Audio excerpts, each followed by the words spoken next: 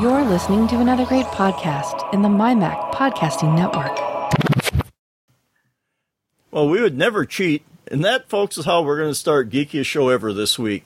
We're going to sit here and we're going to talk about, as we're recording yesterday's Apple event and what we thought of it. And, just basically what we got was 3 new phones and an Apple Watch yesterday. And I guess nothing was a horrible surprise because most of this has been leaked already. Kind of gone are the big days that Apple would get up there and do an announcement and everyone go, ooh, ah. They're more like, yeah, we know. So, keep going. But well, that's why I think they have to step up their pre-show game with the cute little video that they had. I thought that was neat.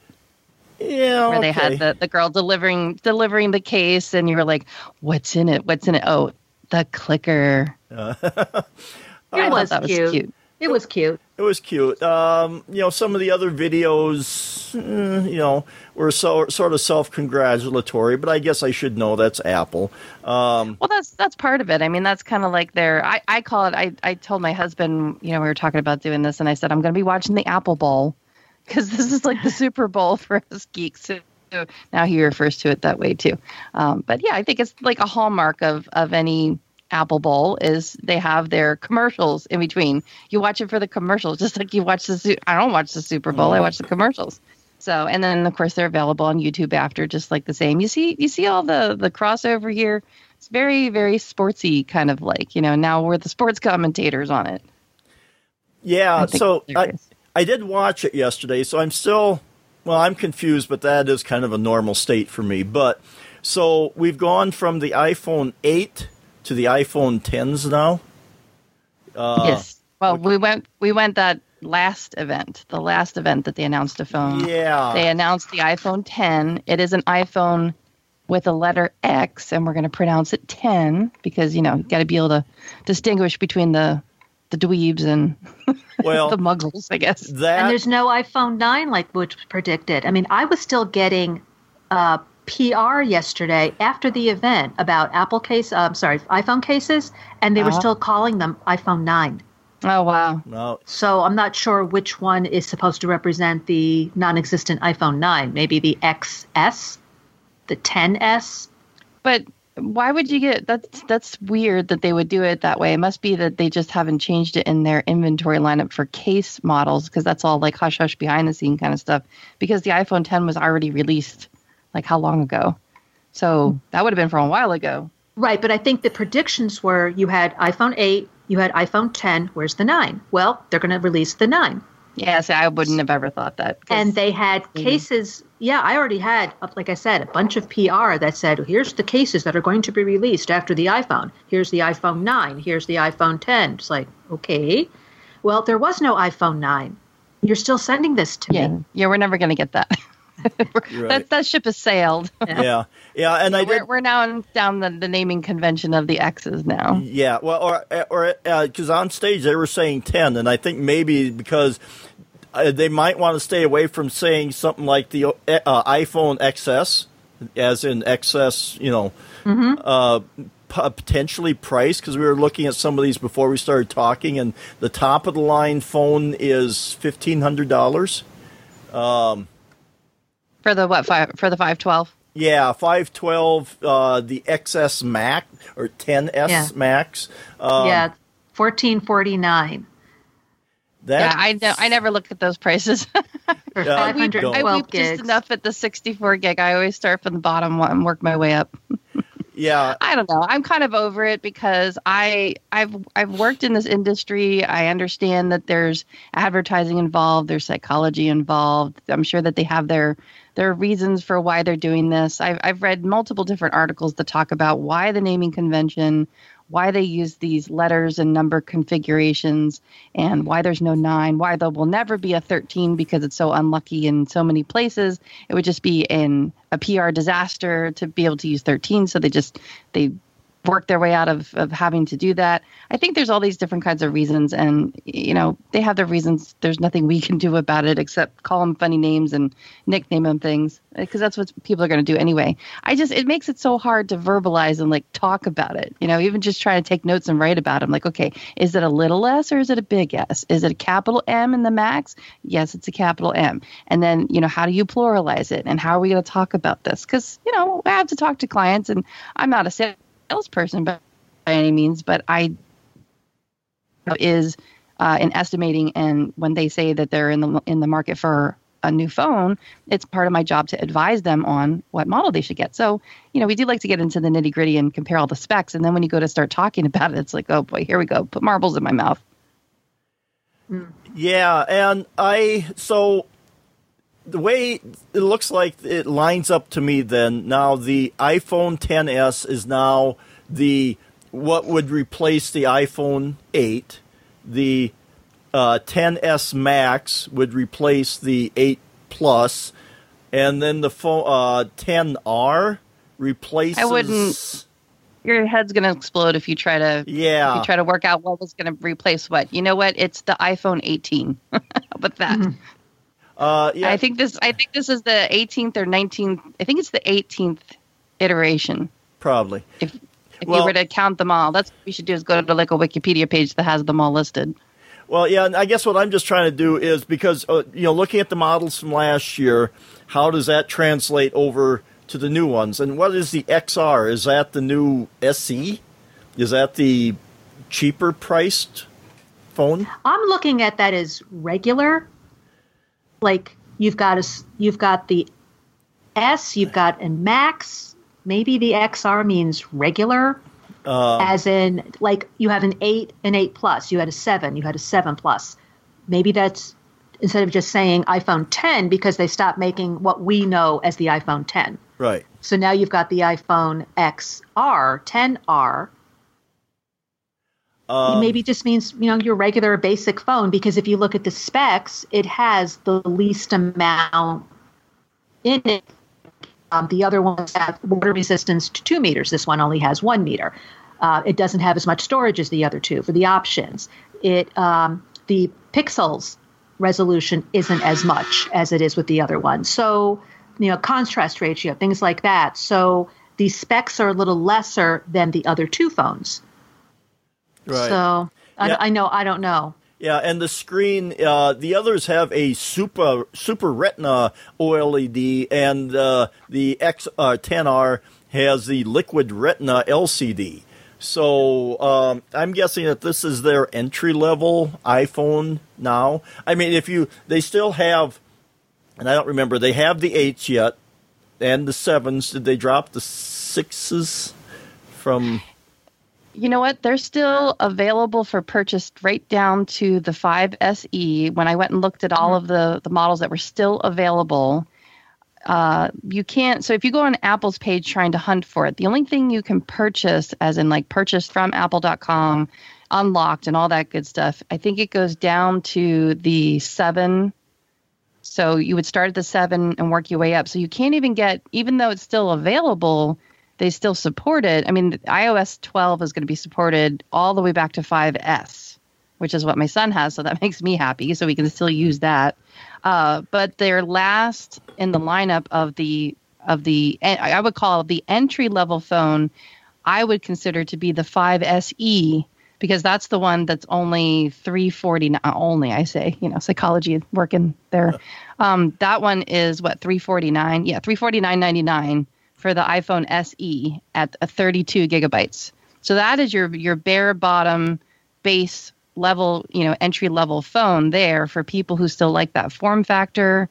I call it the beloved, because there's a huge demographic of people that just love that little phone. And especially I see it a lot because my seniors like them. They're little, they can fit them into little lanyards that they can wear around their neck now. I'm seeing them do that, which is really cool. They're tiny. They fit in the palm of their hand. It surprises me, because I thought they would have all gone to what we used to call the phablet size. I thought they would have gone bigger. But, a lot of them are like, no, just this little tiny thing is enough for me. I don't want this huge monstrosity, even though the screens are glorious and you can see a lot better. So I'm actually hard pressed to try to convince some of them to go larger. They actually want to stick smaller. So I would say the 32 gigabyte iPhone SE is your bare bottom entry level phone. This XR model is what I'm going to consider what's called the budget phone, even though, I mean, it's $749. It's not the best for your budget. But if you do the numbers and you consider, I was looking at all this stuff yesterday because, of course, I'm thinking, okay, I'm in the market for a new phone. I have an 8 Plus and I'm perfectly happy with it. I would use it for another couple of years. But I have kind of a system with this family where every couple of years I upgrade and then I pass it down. And I don't upgrade because I can't use the phone anymore. I upgrade because I'm looking at the hand-me-down value and the amount of time and battery life and stuff left in that phone that I can pass down. And so in our family right now, I have the 8 Plus, my husband has the 6S, and my son has the 5S, and my younger son has the 4S. So we're still utilizing these devices. Now, the little one, does he need it to make phone calls? Does he need it to be like really robust? No, he's just playing games on it and doing his spelling lists. But my son is in middle school, and yeah, he needs it to be able to make phone calls. It needs to work. And the fact that they're going to put iOS 12 on it soon, I'm just thrilled.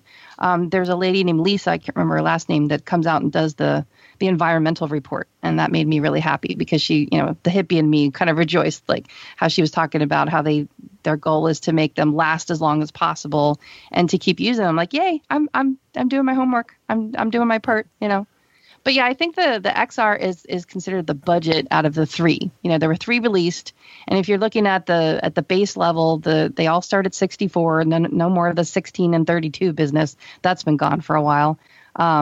If you compare all three, you've got $749 is the XR, the XS is $999, and the XS Max is $1099, all for the same hard drive size. And then what you get, so there's a $250 difference between the quote unquote, I'm calling it budget model, the XR. I think Elisa was right on when you said the R may be for regular. I think the XR is for quote unquote regular people, whereas the other ones are for, the people who like the extra special touches. If you're just, say you have a 4S or a 5S or something and, it's getting long in the tooth and you're on that fence and you're like, do I get the budget version with the single camera and spend the $749, or what do you get for an extra $250? And the way that I worked it out is if you're in the market, like say you're entry level, you're just coming in, you're just switching to an iPhone, or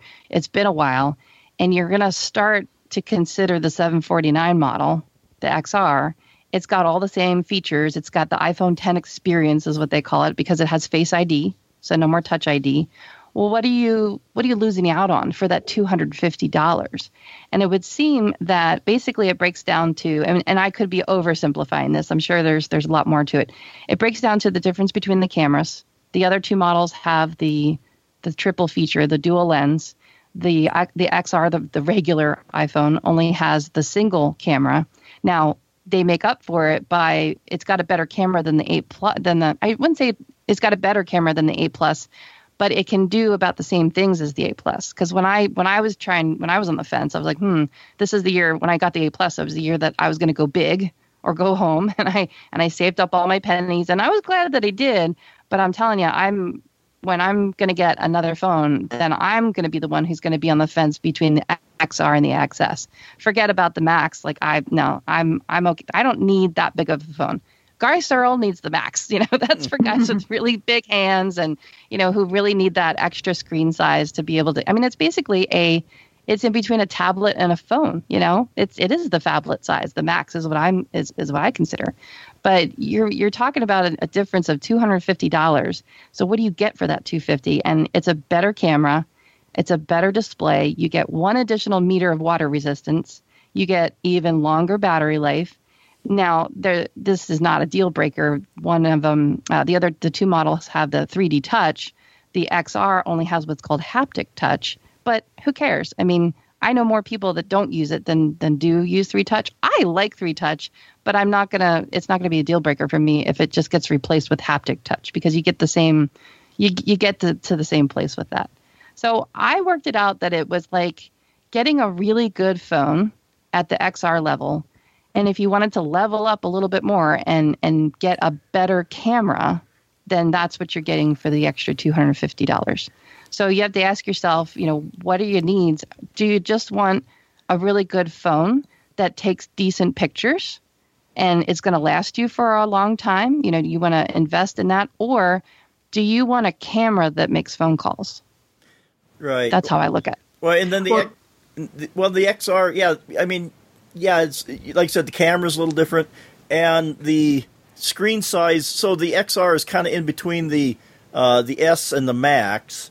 So the screen size is in between, but it's I won't say lesser quality screen, but it's the pixels. It's doesn't have the same amount of pixels there.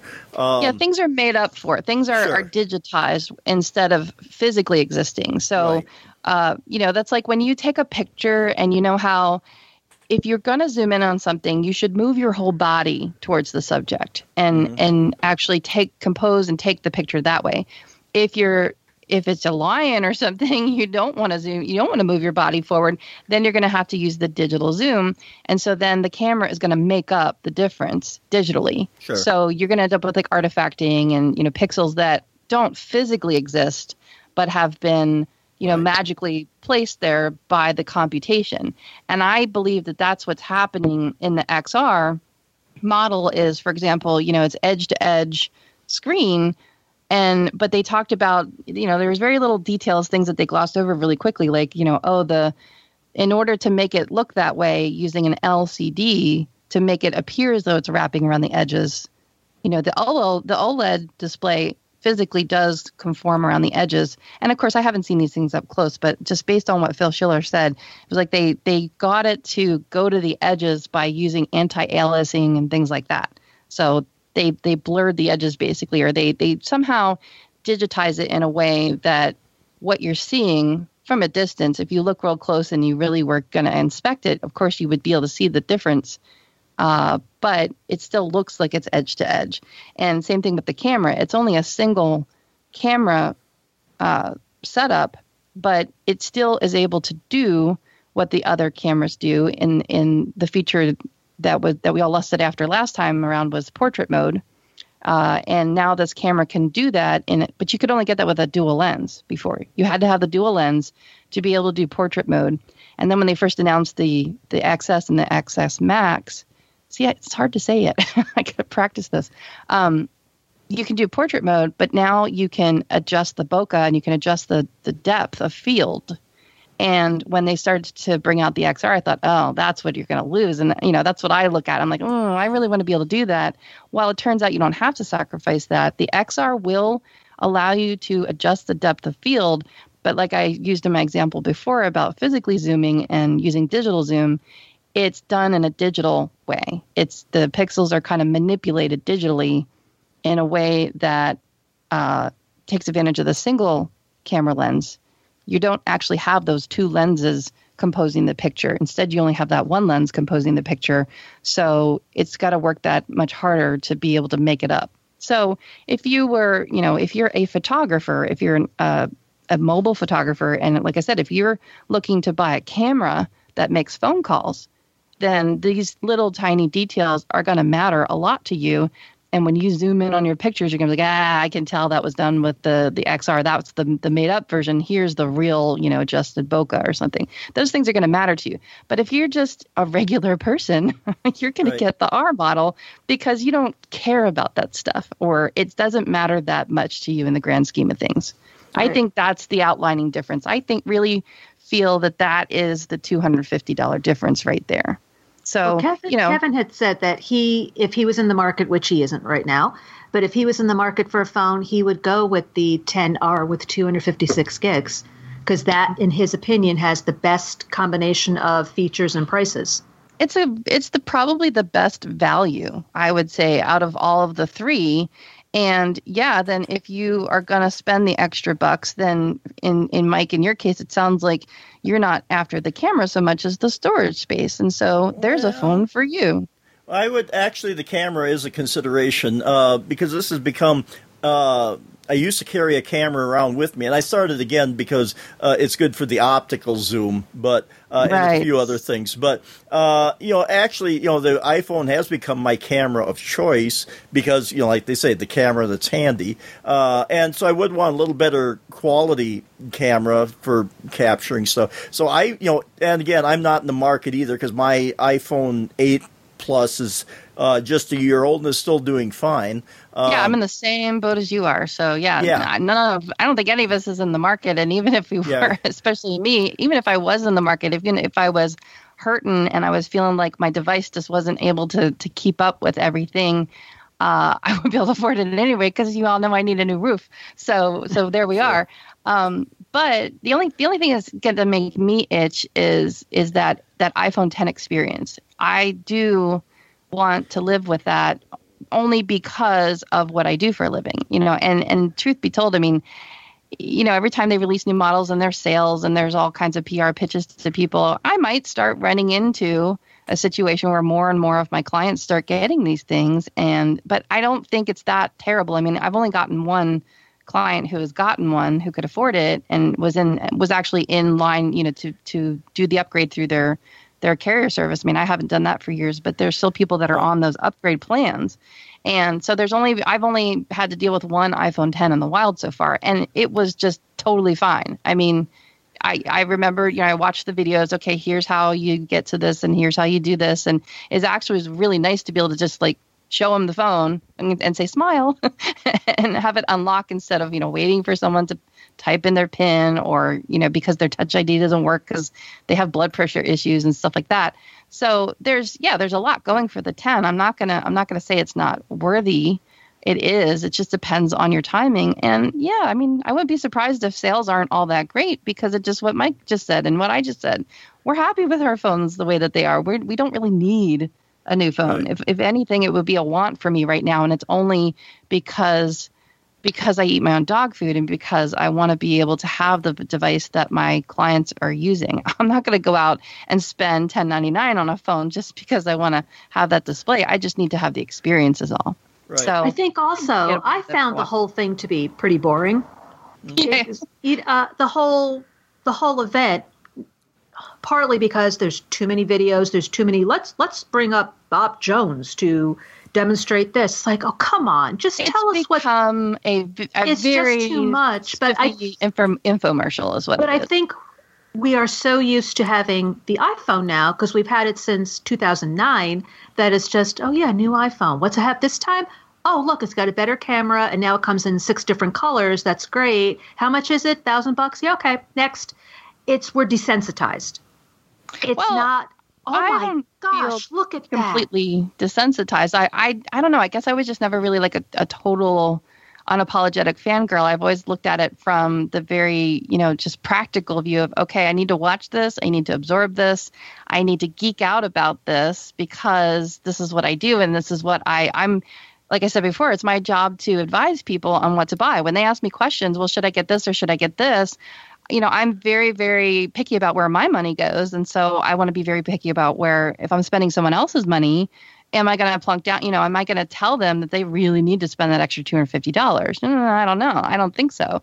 So I have to pay attention to that kind of stuff. Yeah, it's not that it's exciting anymore because, it's become this very glorified infomercial because it's so polished. I was watching it with my son last night and I was pointing out things because he wants to be a YouTuber and he's a 12-year-old kid and he's in middle school now, and we talk about these little details, things that are very important when it comes to presentations and your reputation and how you carry yourself. And I was like, look at that nice shiny black stage, and then how many people wore these bright shoes? Like, I mean, that sounds so catty of me, but I'm looking at things like, oh my gosh, I can't stop looking at their shoes now.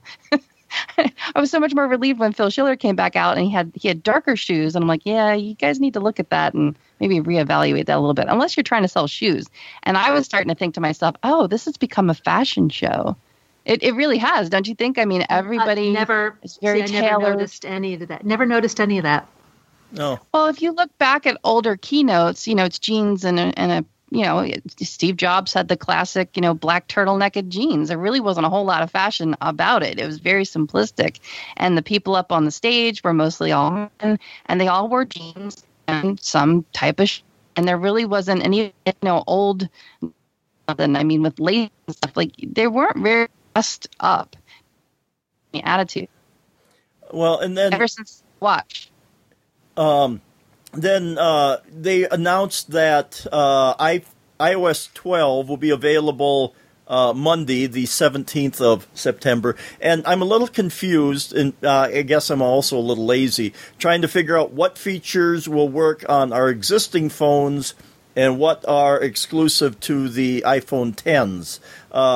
Obviously, some things like, I don't know, can we do Face ID on the 8, or is that no?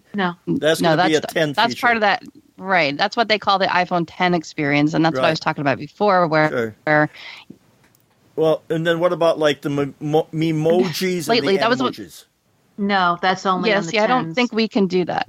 Because, see, that's the other difference, too, is the front camera has been tweaked. So in the iPhone 10, it's all about all the stuff that's going on in that notch up there. And our iPhone 8 Pluses or our 8s or our 7s don't have the notch. They're notchless. They don't. Sure. They just have the regular old FaceTime forward-facing camera. So all of that changed when they went to the 10 model. And now there's the notch, and it has all these extra features in it, including this, extra capable camera. And so that's why those phones that's starting the whole Face ID. That's starting the whole, your face is your password kind of movement type of thing.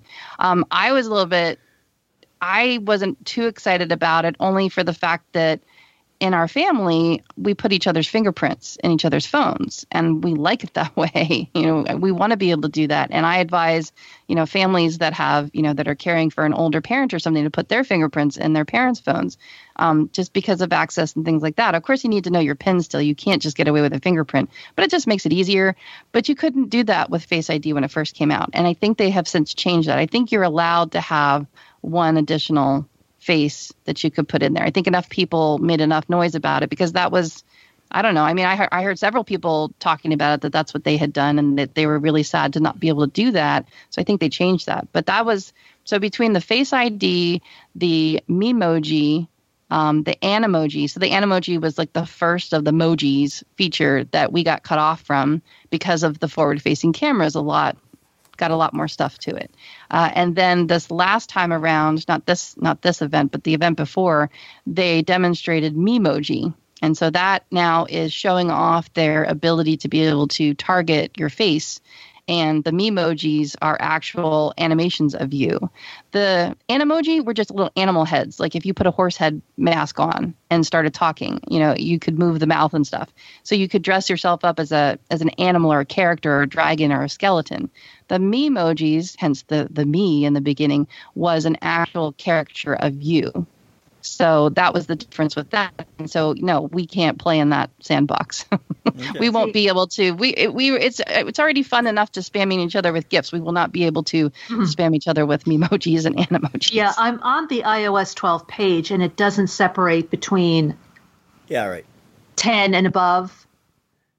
Yeah, the different options. Be like, or you can't do this. Like it says messages, Memoji, Animoji, but it doesn't say not available for iPhone 8 or anything. Yeah. So the bad thing, which is a problem, because if you're not really familiar and you go, oh, I'm going to get that, and then you don't get it, yep, right. You're going to be really ticked. Same way with the AR stuff. I mean, they're showing it on iPad.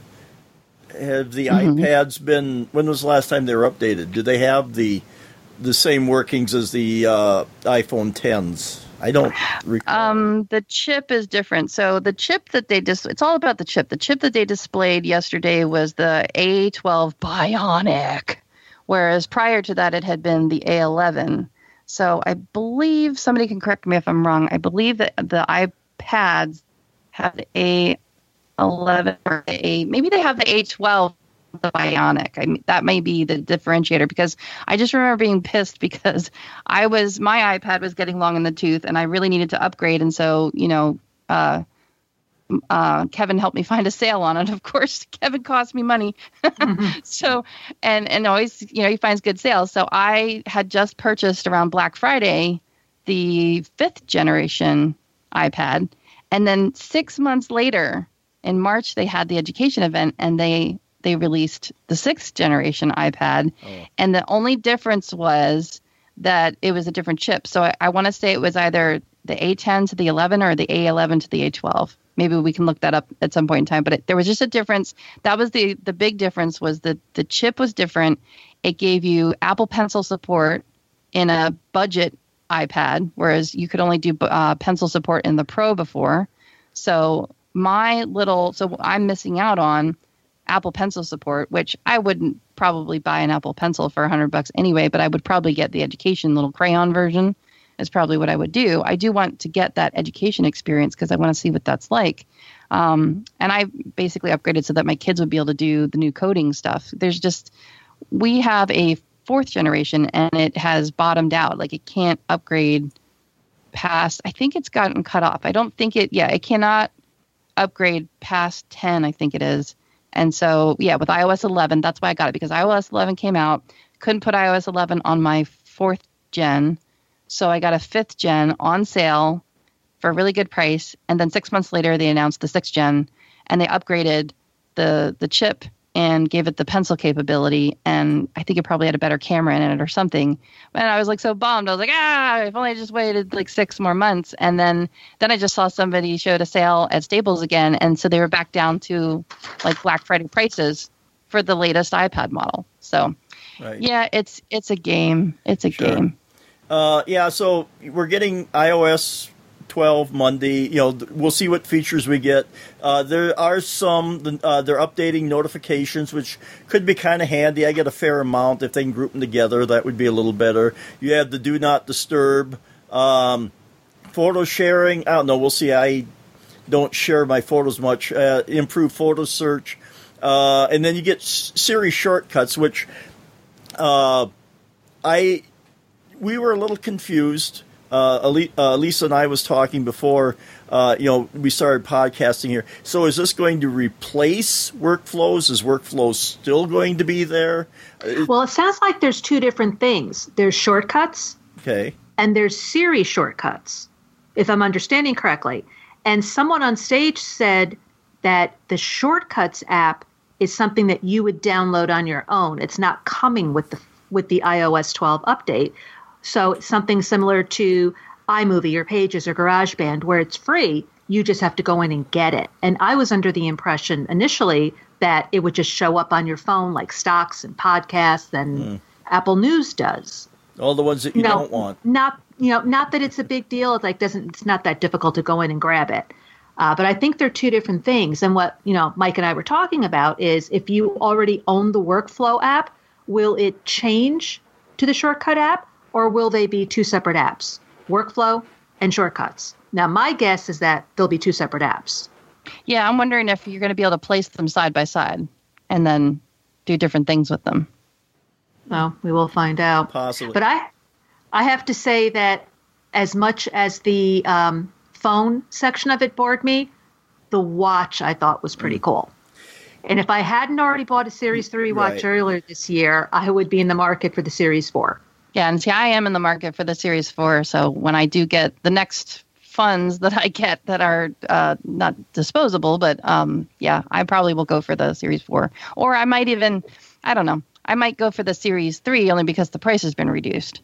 But yeah, this we've been talking about in chat. These are Series 1, and I think Kevin has a Series 0. They're getting long in the tooth. They're starting to get to be the point where, and I'm not, my battery life is still pretty decent. I mean, it's not terrific, of course, but what can I expect from a Series 1? I mean, I'm pretty realistic about it, but it's like, oh, come on, what's the time? Like, I have to tap it now, or it doesn't respond as quickly as I'd like it to. And then there's too many times where I want to do something on it and I end up just not doing it because it takes too long, and I just don't have time for that. Yeah. Unfortunately, I paid $359 for my watch, and if I were to trade it in today, I'd only get $175. Like, that's like a car. That value just that's really not fast. enough, because I really liked the Series 4. And the thing that really, and this is dumb, and I will be the first to admit it, if you look on the website, Apple's website, and the example they show of the Series 4 watch, I want that watch. And it's the one they showed yesterday, and it's not available unless you have the Series 4. and it's the one that has I think they said it has 8 different complications available. Yeah, I was lusting after the complications. I thought it's not only. I just think it's really cool looking because the example they show, it's the analog watch face, and it's got a calendar, activity, the moon phases, iTunes. It's got a timer, the temperature. What doesn't it have? I would it's got, those are all the things that they're showing in the example. I thought that is really cool. And it's still easy enough to read. It's still really easy to read. But I didn't hear them say anything about increasing the size. Women's were 38 millimeters, now they're 40, and the men's were 42, and now they're 44. And I didn't hear them say anything about that. In that big, the glorious, the video that they do where they, zoom in on everything, I could have sworn it said 50 millimeters on the back of them. So I haven't looked at all the sizes yet, but yeah, they did it. They didn't talk about the sizes by numbers. It didn't seem like. I think there might have been one screen where they had they did. They had the millimeters flash below there, but I remember thinking those are really odd numbers. But I think it's because they were able to expand the casing just a little bit, and they're bringing the glass to the edges. So it will look bigger. What they say about 30%, roughly. One was 30, 32. 30% larger. Right. 34. And the case is thinner. It's an edge-to-edge screen with rounded corners, and your old watch bands will work. Yeah. So that's really important for people who have spent a lot of money over the years for getting different bands. Absolutely. So I was really happy to hear that. Yeah, and like I said, the complications made me happy because I've got 2 watch faces and I use a lot of complications for work where I record something or just something so I can record stuff quick and fast at work, and so I kind of have to switch between the 2 watch screens depending upon what I'm doing. If I could have them all on there, and like I said, the bigger face was kind of exciting. And some of this stuff, the Watch OS, some of this stuff is going to be dependent upon the new watch, obviously. Now, they have incorporated an EEG, right? an ECG. ECG, electrocardiogram. Yep. So that is dependent upon the hardware. But now the other 2 things that they talked about, when it comes to heart rate. AFib, they'll check if you have AFib. Right.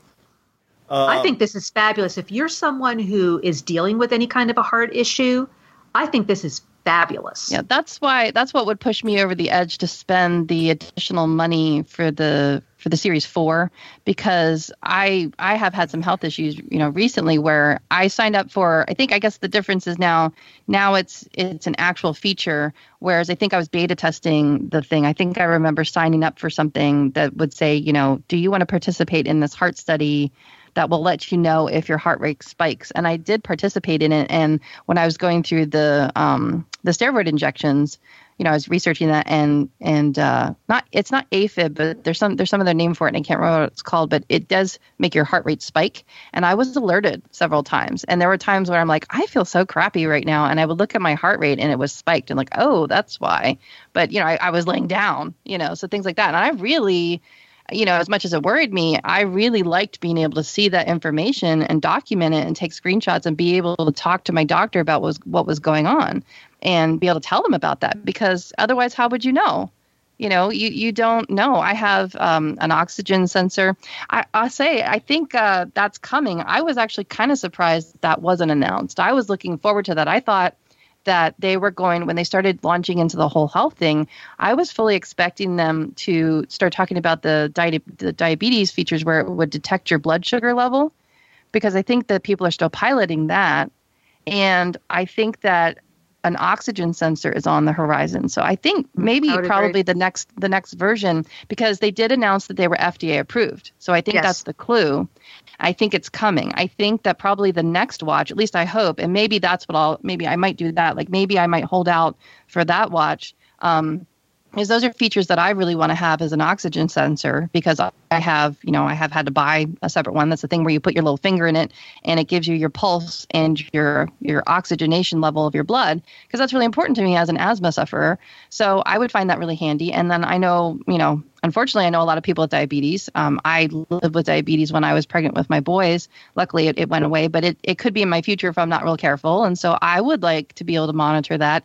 Again, a lot of these things are like pre-warnings. It's something that it could alert you to that you wouldn't otherwise know about.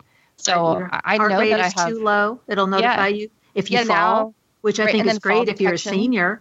Sure. Yeah, I was thinking a lot about that. I'm going to work on an article for that because I've been thinking about this for the longest time. I did have a client who was really seriously considering an Apple Watch for that purpose because of it having the SOS feature and things like that, where you press on it and things like that. I've worked with several seniors who had been through, hip and bone replacements because they fell.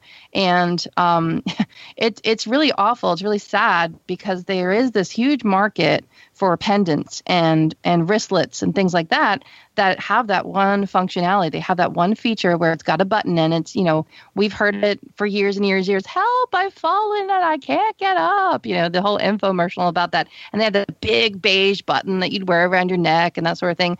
Well, seniors hate those freaking things. They don't want to be stigmatized. They don't want to wear a big freaking button around their neck. Well, the other problem with that too is my aunt has one of those necklaces. Mm-hmm. And anytime she moves her body, it goes off. So she's constantly getting a phone call and her kids are constantly getting phone calls. Are you okay? Are you okay? Yeah, I'm fine. I just, set off the button, my mistake. And at one time she actually did fall. So it was helpful because they sent the emergency services. But she just kept going. It just kept going off. And then when my mother was still alive, I got one for her. I couldn't get the damn thing set up.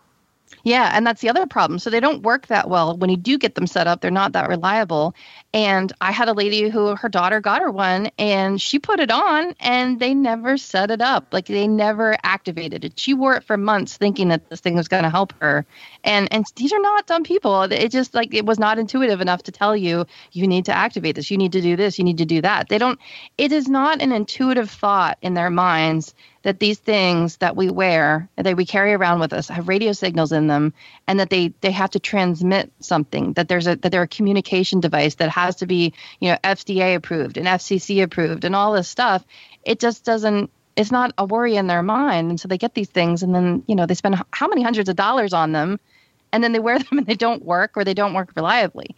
And, with the Apple Watch, I still don't think the future is quite here yet. This remains to be seen. Yes, they say that they tested it and everything. And yeah, that's great. I would like to see more studies done. I would like to see a lot more evidence.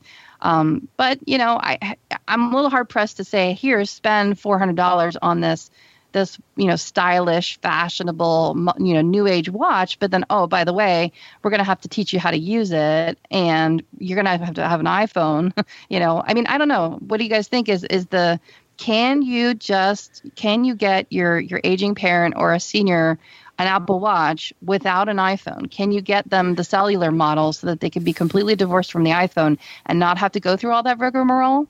Because don't you kind of have to have one to activate it and set it up? Or could you get say if it was your parents, say it was your dad, say if I was getting one for my dad, could I, and I'm 3,000 miles away though, could I get an Apple Watch for my father and set it up using my phone and then just mail it out to him? Or how would that work? Because that's the barrier to entry right there, is the learning curve. We had a whole episode together, the three of us, where we talked about when Mike got his Apple Watch and joined the rest of the herd here. Remember that, when we talked about all these things you had to go through? Can you imagine going through that with your parent? Right.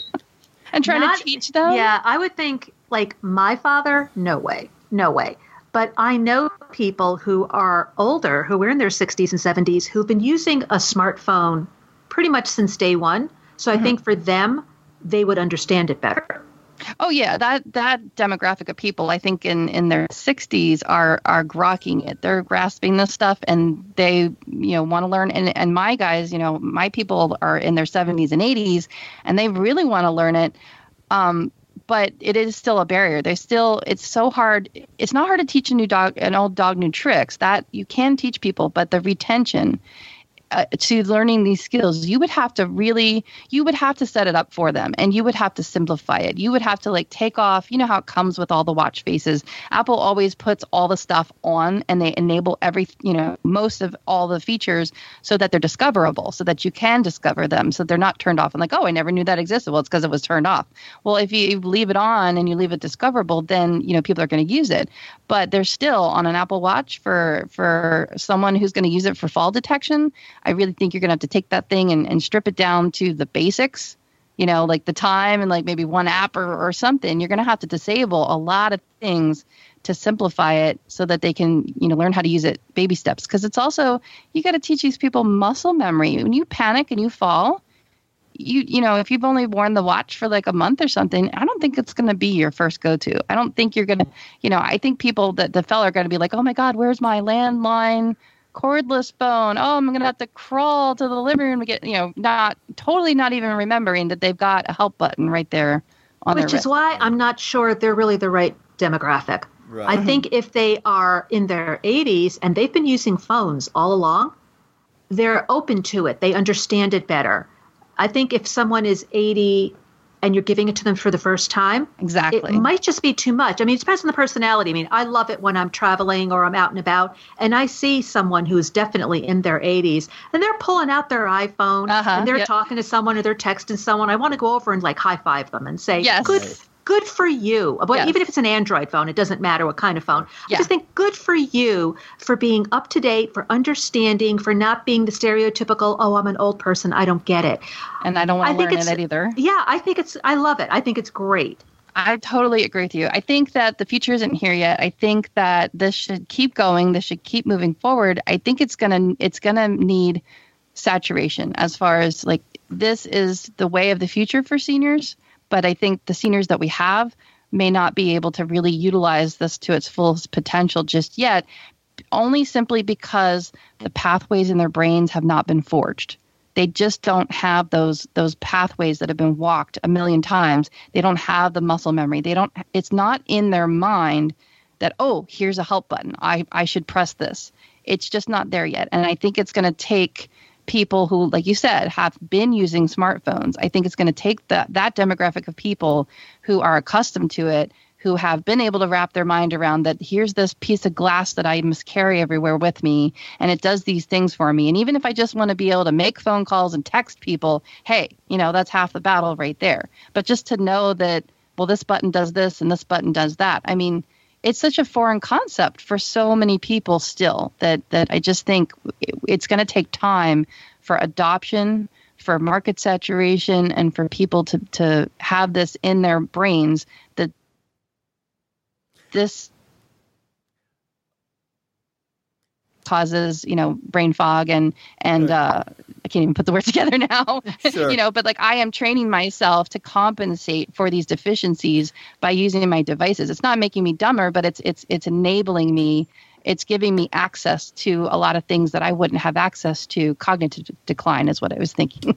Right. But you have too many people who say, oh, I'm too stupid to do this. I mean, I've got a friend who's a little older than me, and she's been using, I think, a Samsung for a number of years.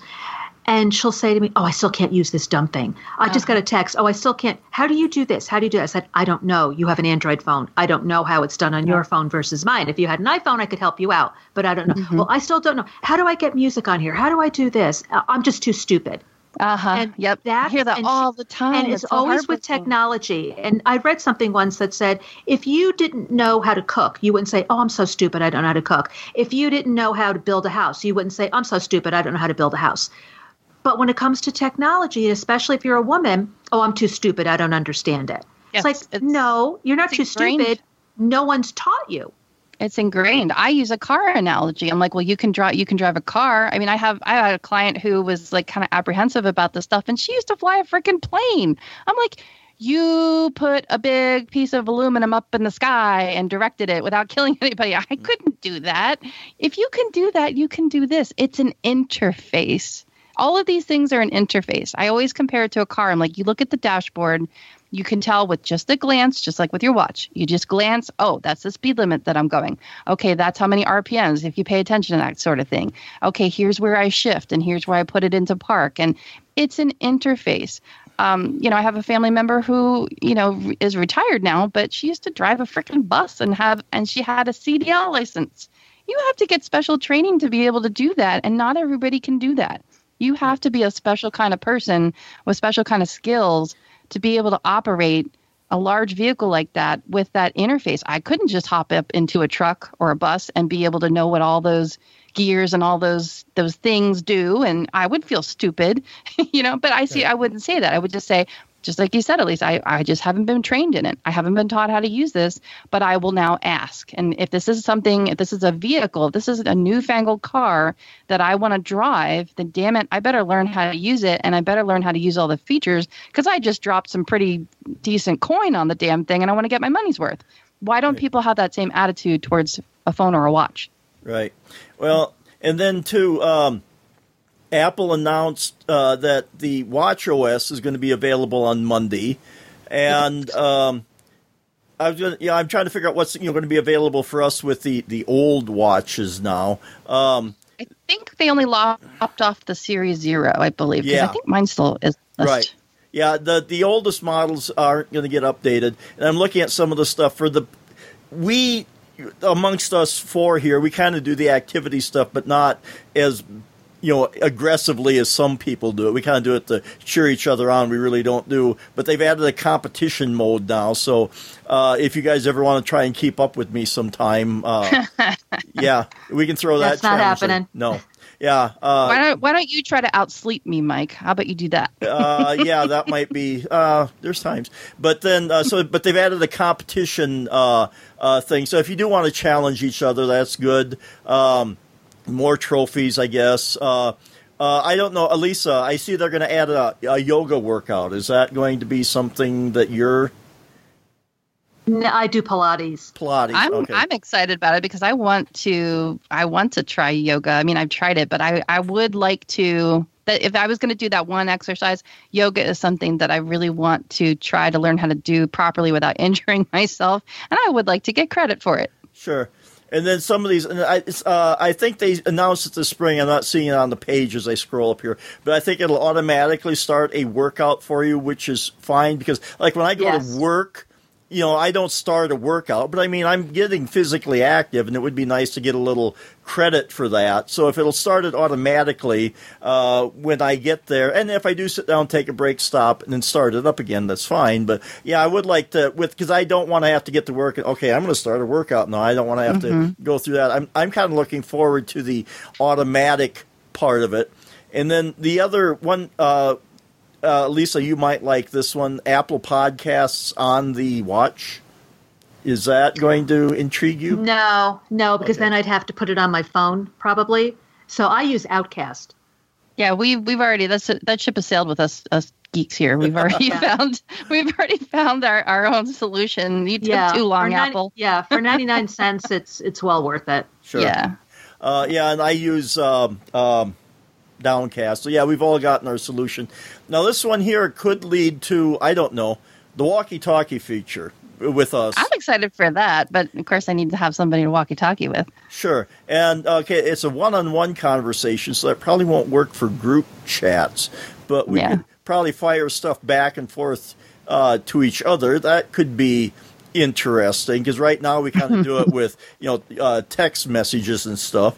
Well, we could use the recording feature if we wanted to. The problem is that I like to be stealthy. I like to have my communications on the down low because there's always either kids that are sleeping or need to be working and not distracted, or I'm too shiny and new with the kids yet that it'll be just a huge distraction. Now, I probably could be able to use this with my husband. My husband and I both have Series 1 watches, so we'll probably be able to do it. But again, it's like, then the kids are going to be like, what are you doing? They're, as soon as I raise my phone to my ear, that's why I don't call people anymore. It's why I don't talk on the phone. It's why I don't use my voice, because the moment I do that, they just want to interrupt me. So they'll be like, they do that even when I'm trying to talk to Siri.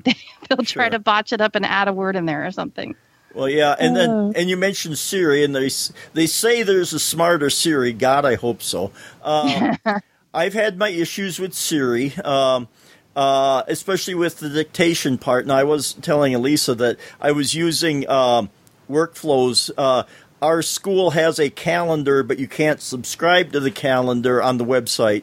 And so, but I do want to know what's going on. So I created a workflow last night where I could dictate in the event and the time and then have it added to my Google Calendar so I can have it there. And we have a few town names in South Dakota. It's hard to pronounce. And so, but it was getting better at it. So I've had problems with Siri and dictation, but it was doing okay. But yeah, a smarter Siri would be good and more predictive too. Because by location, she should have been able to pick up what town you were talking about. Sure, and like I say, after I did this one town, it's called Hayti. It kept wanting to correct it to Haiti, and finally it learned, no, I mean Hayti. Get over it. So it did pick up on that. And, if I could trust Siri a little bit more, and you guys have seen some of the texts that I've sent you where some of the words are horribly mangled and obviously there's not going to be an easy way to go back and correct anything on the watch. You're just going to have to redictate it and hope for the best. Right. And I have a dad who uses Siri, so I speak Dad Siri. It's a new language, Dad Siri. Okay. Yeah, and like I say, it's massacred a few things, but it's getting better. And then the raise to speak, I'll have to see how well that goes because I'm always raising my arm to check my watch, and I don't know if I want to set Siri off when I'm doing that. So I'll have to I don't know how that would work on the watch, but I do like it on the phone because when I can get my dad to do that, it is like a walkie-talkie. You just basically, if you're quote unquote texting each other back and forth, except you're using the microphone to talk. It is really as simple as just pressing the button, talking, pushing up on it so that it sends it right away. You can't get too picky about like, oh, I shouldn't have said that, or I screwed that up, or I mispronounced that word or something. You just got to let it fly.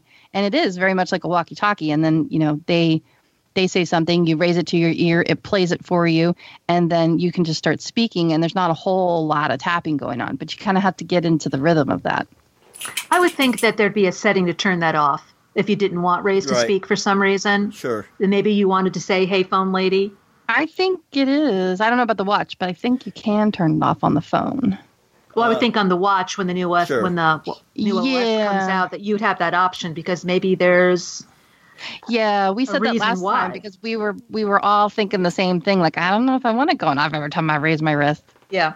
Well, yeah, and if it would work, if I could get it to work the way I wanted, I would like that because, again, a lot of what I use the watch for is work-related, so I'm at work, and sometimes I don't want to have to reach over and touch the stem to activate Siri or to press the button. It would be nice if I could just raise it, dictate something into it, and put it down, but to get it to understand when I want to check the time and when I want to dictate something, that could get a little tricky. I think it's going to be a muscle memory you're going to have to learn how to develop. Like, okay, if I raise my wrist this way, this happens. If I raise it this way, like if I do it forcefully, like if I flick my wrist up, at a, maybe it's an accelerometer thing where if you raise it, really quickly, then it engages Siri. But maybe if you just gently lift it up to turn it to look at the time, then it doesn't activate it. I bet there's going to be like a nuance to it. But how hard is it to lift your wrist and say, hey, phone lady? Yeah, well, I do that. One, it's very hard because it doesn't work reliably at all. I try to use it all the time. Well, you have a newer model. Yeah, on my watch, it works really well. I guess on the newer ones, I think with the processors, I think it handles it a lot more elegantly. But on the Series 1, it's like, oh, forget about it. I'll just use my phone or I'll just write it down for crying out loud. You're taking too long. Well, it says at the bottom of the page here that it only works with Series 3 or later. Yeah, see, there you go. So I won't even be able to test it out. Sure. Well, and, I will. I'll see how it works. But, and then it says Siri now works with your favorite apps. And I should have looked closer at what that's going to mean. You can apparently talk to Siri and it'll interact with apps. I was kind of hoping that there would be a little more interactivity with, and then maybe that's up to the developers, with apps on the phone, because I have a few things that, like a journaling app, it'd be nice if it popped up and I could just dictate, something into the journal without having to pull it out. Interactivity like that. I want to be able to use Siri to look something up in Google Maps, not Apple Maps. I really want to be able to use Google Maps with Siri, and I just don't know if that'll happen or not. Or even, just like an alternative maps app and an alternative podcast app. Sure, it works beautifully with the Maps app, and it works beautifully with the built-in podcast app, or the app that you can put on there. But I don't want to use those. Sure. I've already moved on from that. I want to use Castro. I want to say, hey, phone lady, and I do this to a degree. I can be driving in the car, say I've dropped off the kids. Okay, now I want to listen to my podcast. Now that I have, my brain to myself for a little while, I say, hey, phone lady, open Castro. And of course it says you have to unlock your iPhone. So I know that already. So I have it mounted on my dash. I reach over at the stop sign, I just press my finger on there and I unlock it because I know what I'm going to do next. I say, hey, phone lady, open Castro. It does. But then I want to press play. Like, I don't want to have to reach over and press play because I can only do that, while I don't want to drive, not safely. So you can say, hey, phone lady, open Castro and play.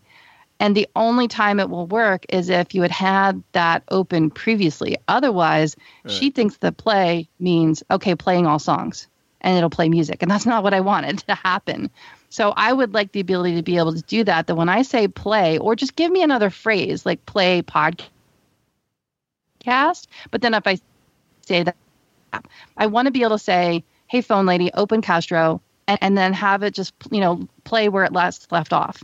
That's what I want to be able to do. And it's like, I'm so close and I get it to work sometimes, but it's an order of operations. And it just depends on whether or not she feels like she wants to launch music instead. Right. Or even if I could interact, because I don't use Apple Music, if I could interact with Spotify or Pandora on the watch, so I wouldn't have to. I mean, I can up to a point. I can pause and stop, but it would be nice if I could pick a playlist from the watch. Do certain things like that. And I just wonder if we'll ever get that because those are such high competitors to Apple. Sure. I just wonder if they just will keep that, out of there. Like maybe it's verboten because they would rather you use their maps.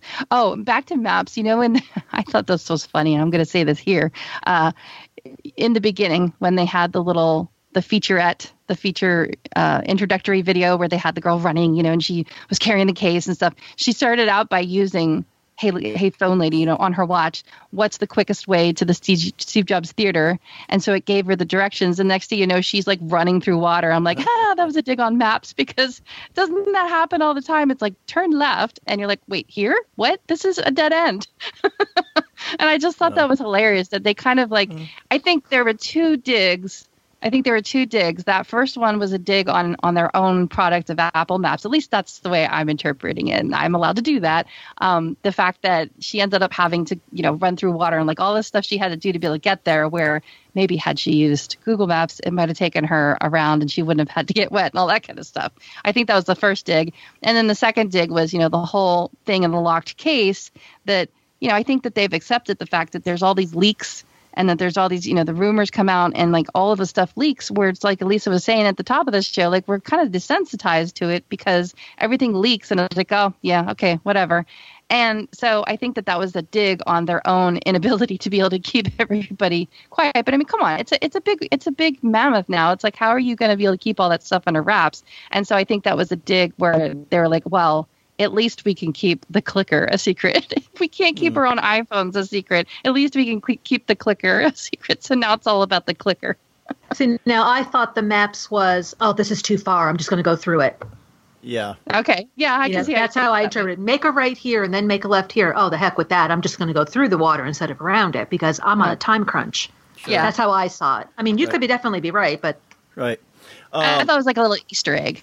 Okay. Well, maybe it's time to start wrapping this up. So I think, are any of us going to be getting new hardware? My phone's a year old, and my watch is only a few months old, so I don't think I will, unless I decide to be generous and maybe give my watch to my wife and get a new one, but I'm not planning on doing anything. Elisa, are you going to? I bought the watch in January and the phone in February, so no. But I did say to my husband last night, he asked, he goes, so what did they announce? Anything you're going to buy? And I said, no. I said, though I do like the new Apple Watch. I said, but it's just, I can't justify it. I only get $175 for it. I said, unless you want my watch, and I'll get the new one for myself. And he goes, oh, yeah, so I can walk around and keep shaking my arm in the air to get my standing credit? He goes, yeah, I don't think so. Yeah. So. You screwed the pooch on that one, Elisa. Yeah. Melissa. Maybe he was fishing for birthday presents or holiday gifts or something. Sure. No. He knows I bought I can't justify it. Yeah. Okay. Yeah. If there was a big sale, I would consider a new watch. Right. I mean, the price only went up $50 over so I think in that respect, I think the price is good. I mean, it's still expensive for a watch, but considering what the new watch does, the 4 over the 3, I think $50 is a good deal, especially if you have heart issues. But only getting $175 for mine, no. So I'm just going to keep it. The trade-in values and all that. It's just not worth it to me. So.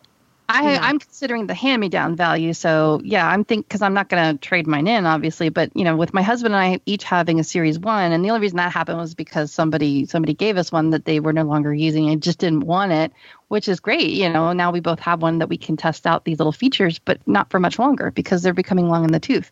So, but my kids, my son wants one in the worst way, so maybe I need to upgrade sooner so that there's still some life left in the Series 1 that I could give it to him so that by the time I do give it to him, that it's not completely, you can't even use it as a page mark or anything. I mean, it's so little. What would you do with it? Recycle it basically.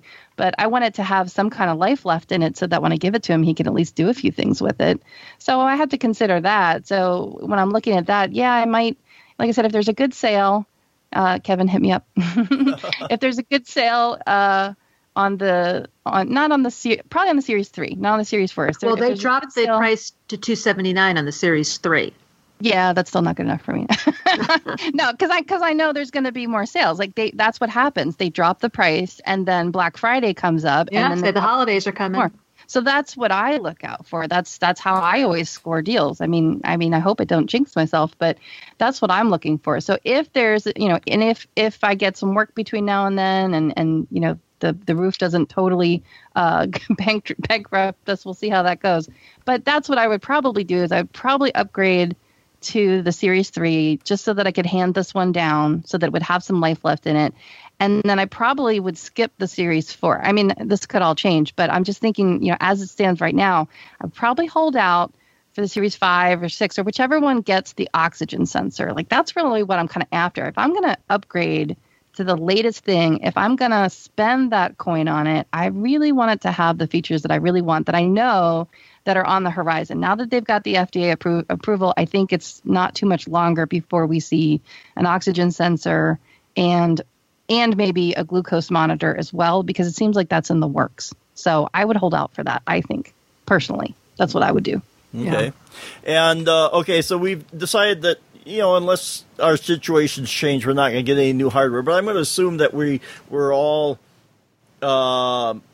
reasonably impressed or okay. Let's start with okay. Are we okay with what Apple introduced with their new hardware? No real and problems. if I had money, I would totally buy one. I wouldn't be like, I'm not going to get that piece of crap. No, I would totally get an XS. If I had the money, that's where I would put it, because I think I've scratched my itch as far as carrying around the large screen is concerned, and I knew this would happen, but I want to go back to having something a little bit more pocketable. So I would probably go to the XS because it seemed like it was still a big screen, but back to that, closer to that 7. Like when I had my 6S, my husband has it now. I thought that was like my favorite size of phone. It was palmable, it was pocketable. I loved that form factor. I just wanted to see if I could get more work done on the bigger screen. And now having lived with it, I'm like, I don't think I was after the camera. It was the camera, and I thought having the bigger screen size would allow me to do more document kind of work on my phone. And that has held true. But now that I see the new design with the XS model, the fact that it fills up that whole area, you still get the bigger screen, which is what I liked, and you get the dual camera, which is what I liked, and it's in a smaller form factor, like in a smaller package. You don't have to worry about, do I have to get a white bezel? Do I have to get a black bezel? That choice is gone, which is good. So I think that's getting closer to like my ideal type of phone. So that's what I would be looking forward to in the future. Okay. Lisa, what's your dream phone? I don't really have one, to be honest. Okay. I would probably go with the XS Pro, or what did they call it now? The Max. The Max, there we go. Yeah, because I do like the bigger screen. I do work on here. I can connect to our heating system at the school, and it's got a graphic interface, so a little bit bigger screen to help with interacting with that would be good. Mm-hmm. So yeah, I would probably go, and the size, I got the 256 8 Plus, and I've only got about 50 gigs filled, and some of its podcasts I haven't bothered to listen to in a while. Yeah, you could still get away with the 64 if you wanted to. I wouldn't. It's up to you what you want to keep on there. No, I have the 256 also, and you fill it up with video and audio. A lot of music. I mean, if I were to buy a phone, I'd get the XR 128. And I'm not sure what color I would get, though. Maybe blue? Not yellow? I was thinking about that. Actually, this one I've got popped open right now is I've got yellow. Because normally I get space gray. My last phone was white. And honestly, the colors don't matter because I put a case on them anyway. Yeah, but I hated the white. I just hated the white. Yeah. So now I've got the space gray. But why I think they didn't have a purple is beyond me. Why would you have yellow? I wish it was more navy because I'm more of a navy as opposed to this lighter blue. But I don't know. Maybe I would go with the yellow just to do something different. Not the coral. Not the coral. I don't really like the coral that much, to be honest. No. But I think I would go with either the blue or the yellow.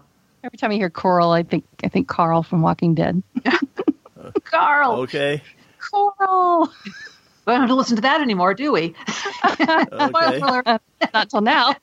All right, that's a weird thing. So so I guess we've got our fantasy phones picked out. So we'll just when Monday rolls around and all the updates roll out, we'll have to complain about how long it's taking and not have our watches working and bitch and complain and all this other stuff and whine, but then see what neat stuff is in there and see how it'll work. So maybe when we come back the next time, we'll all kind of have our thoughts and about iOS 12 and the Watch OS. WatchOS 5, yeah, and our thoughts and how it's working for us, and if there's your homework is to figure out if you can disable Raise to Speak. That's your homework. That's your mission. Yeah, or how well it works. Because, like I say, I'm interested in trying it out. But we'll be looking forward to the dead Siri texts. Sure. How much I want to kill her, however it works. But stay tuned until our next episode when we discuss all this stuff, which I'm sure we will. So with that, why don't we introduce ourselves, and we'll start with Lisa. Where can people find you if they want to know more? I'm at Sensei Dai on Twitter, and I'm also on the podcast 3 Geeky Ladies, which is 3geekyladies.com with the number 3 spelled out, with Suze Gilbert and Vicky Stokes. And Melissa, where can people hear more of your mellifluous voice? Well, later today, I'm going to be recording another podcast on the other podcast I do with Dave Ginsburg called In Touch with iOS. We discuss, as you guessed it, all kinds of iOS products and watchOS. That's at intouchwithios.com. And you can find everything else about me. I'm online all over at the Mac Mommy. And if you want to know more about me or hear what I have to say, I can be found on Twitter at DSCChipman. And I have my about.me page at about.me/Mike McPeak. That's MCPEEK with links to some of the other things that I do. And if you want to leave comments or send us an email about what you think about what we've talked about, or tell us that we're full of crap or whichever, you can send it to geekiestshowever.com, and you can leave comments on the webpage and listen to past episodes. But don't forget, between now and next week, to hug a geek. If you're a technology fan, make sure you check out Tech Fan, hosted by me, Tim Robertson. And me, David Cohen. We're all about technology. We like to geek out on pretty much anything. If it's technical, if it's a gadget, if it's the movie or the music industry, you name it, we're talking about it. And you know, David, unfortunately, unlike most other great podcasts, we don't really plan out our shows. It's more of a stream of thought thing. Yeah. For better or for worse, you listen to it and you be the judge. You know, a good example of that, David, would be this ad, because we didn't plan for this. What did you say? What do I say?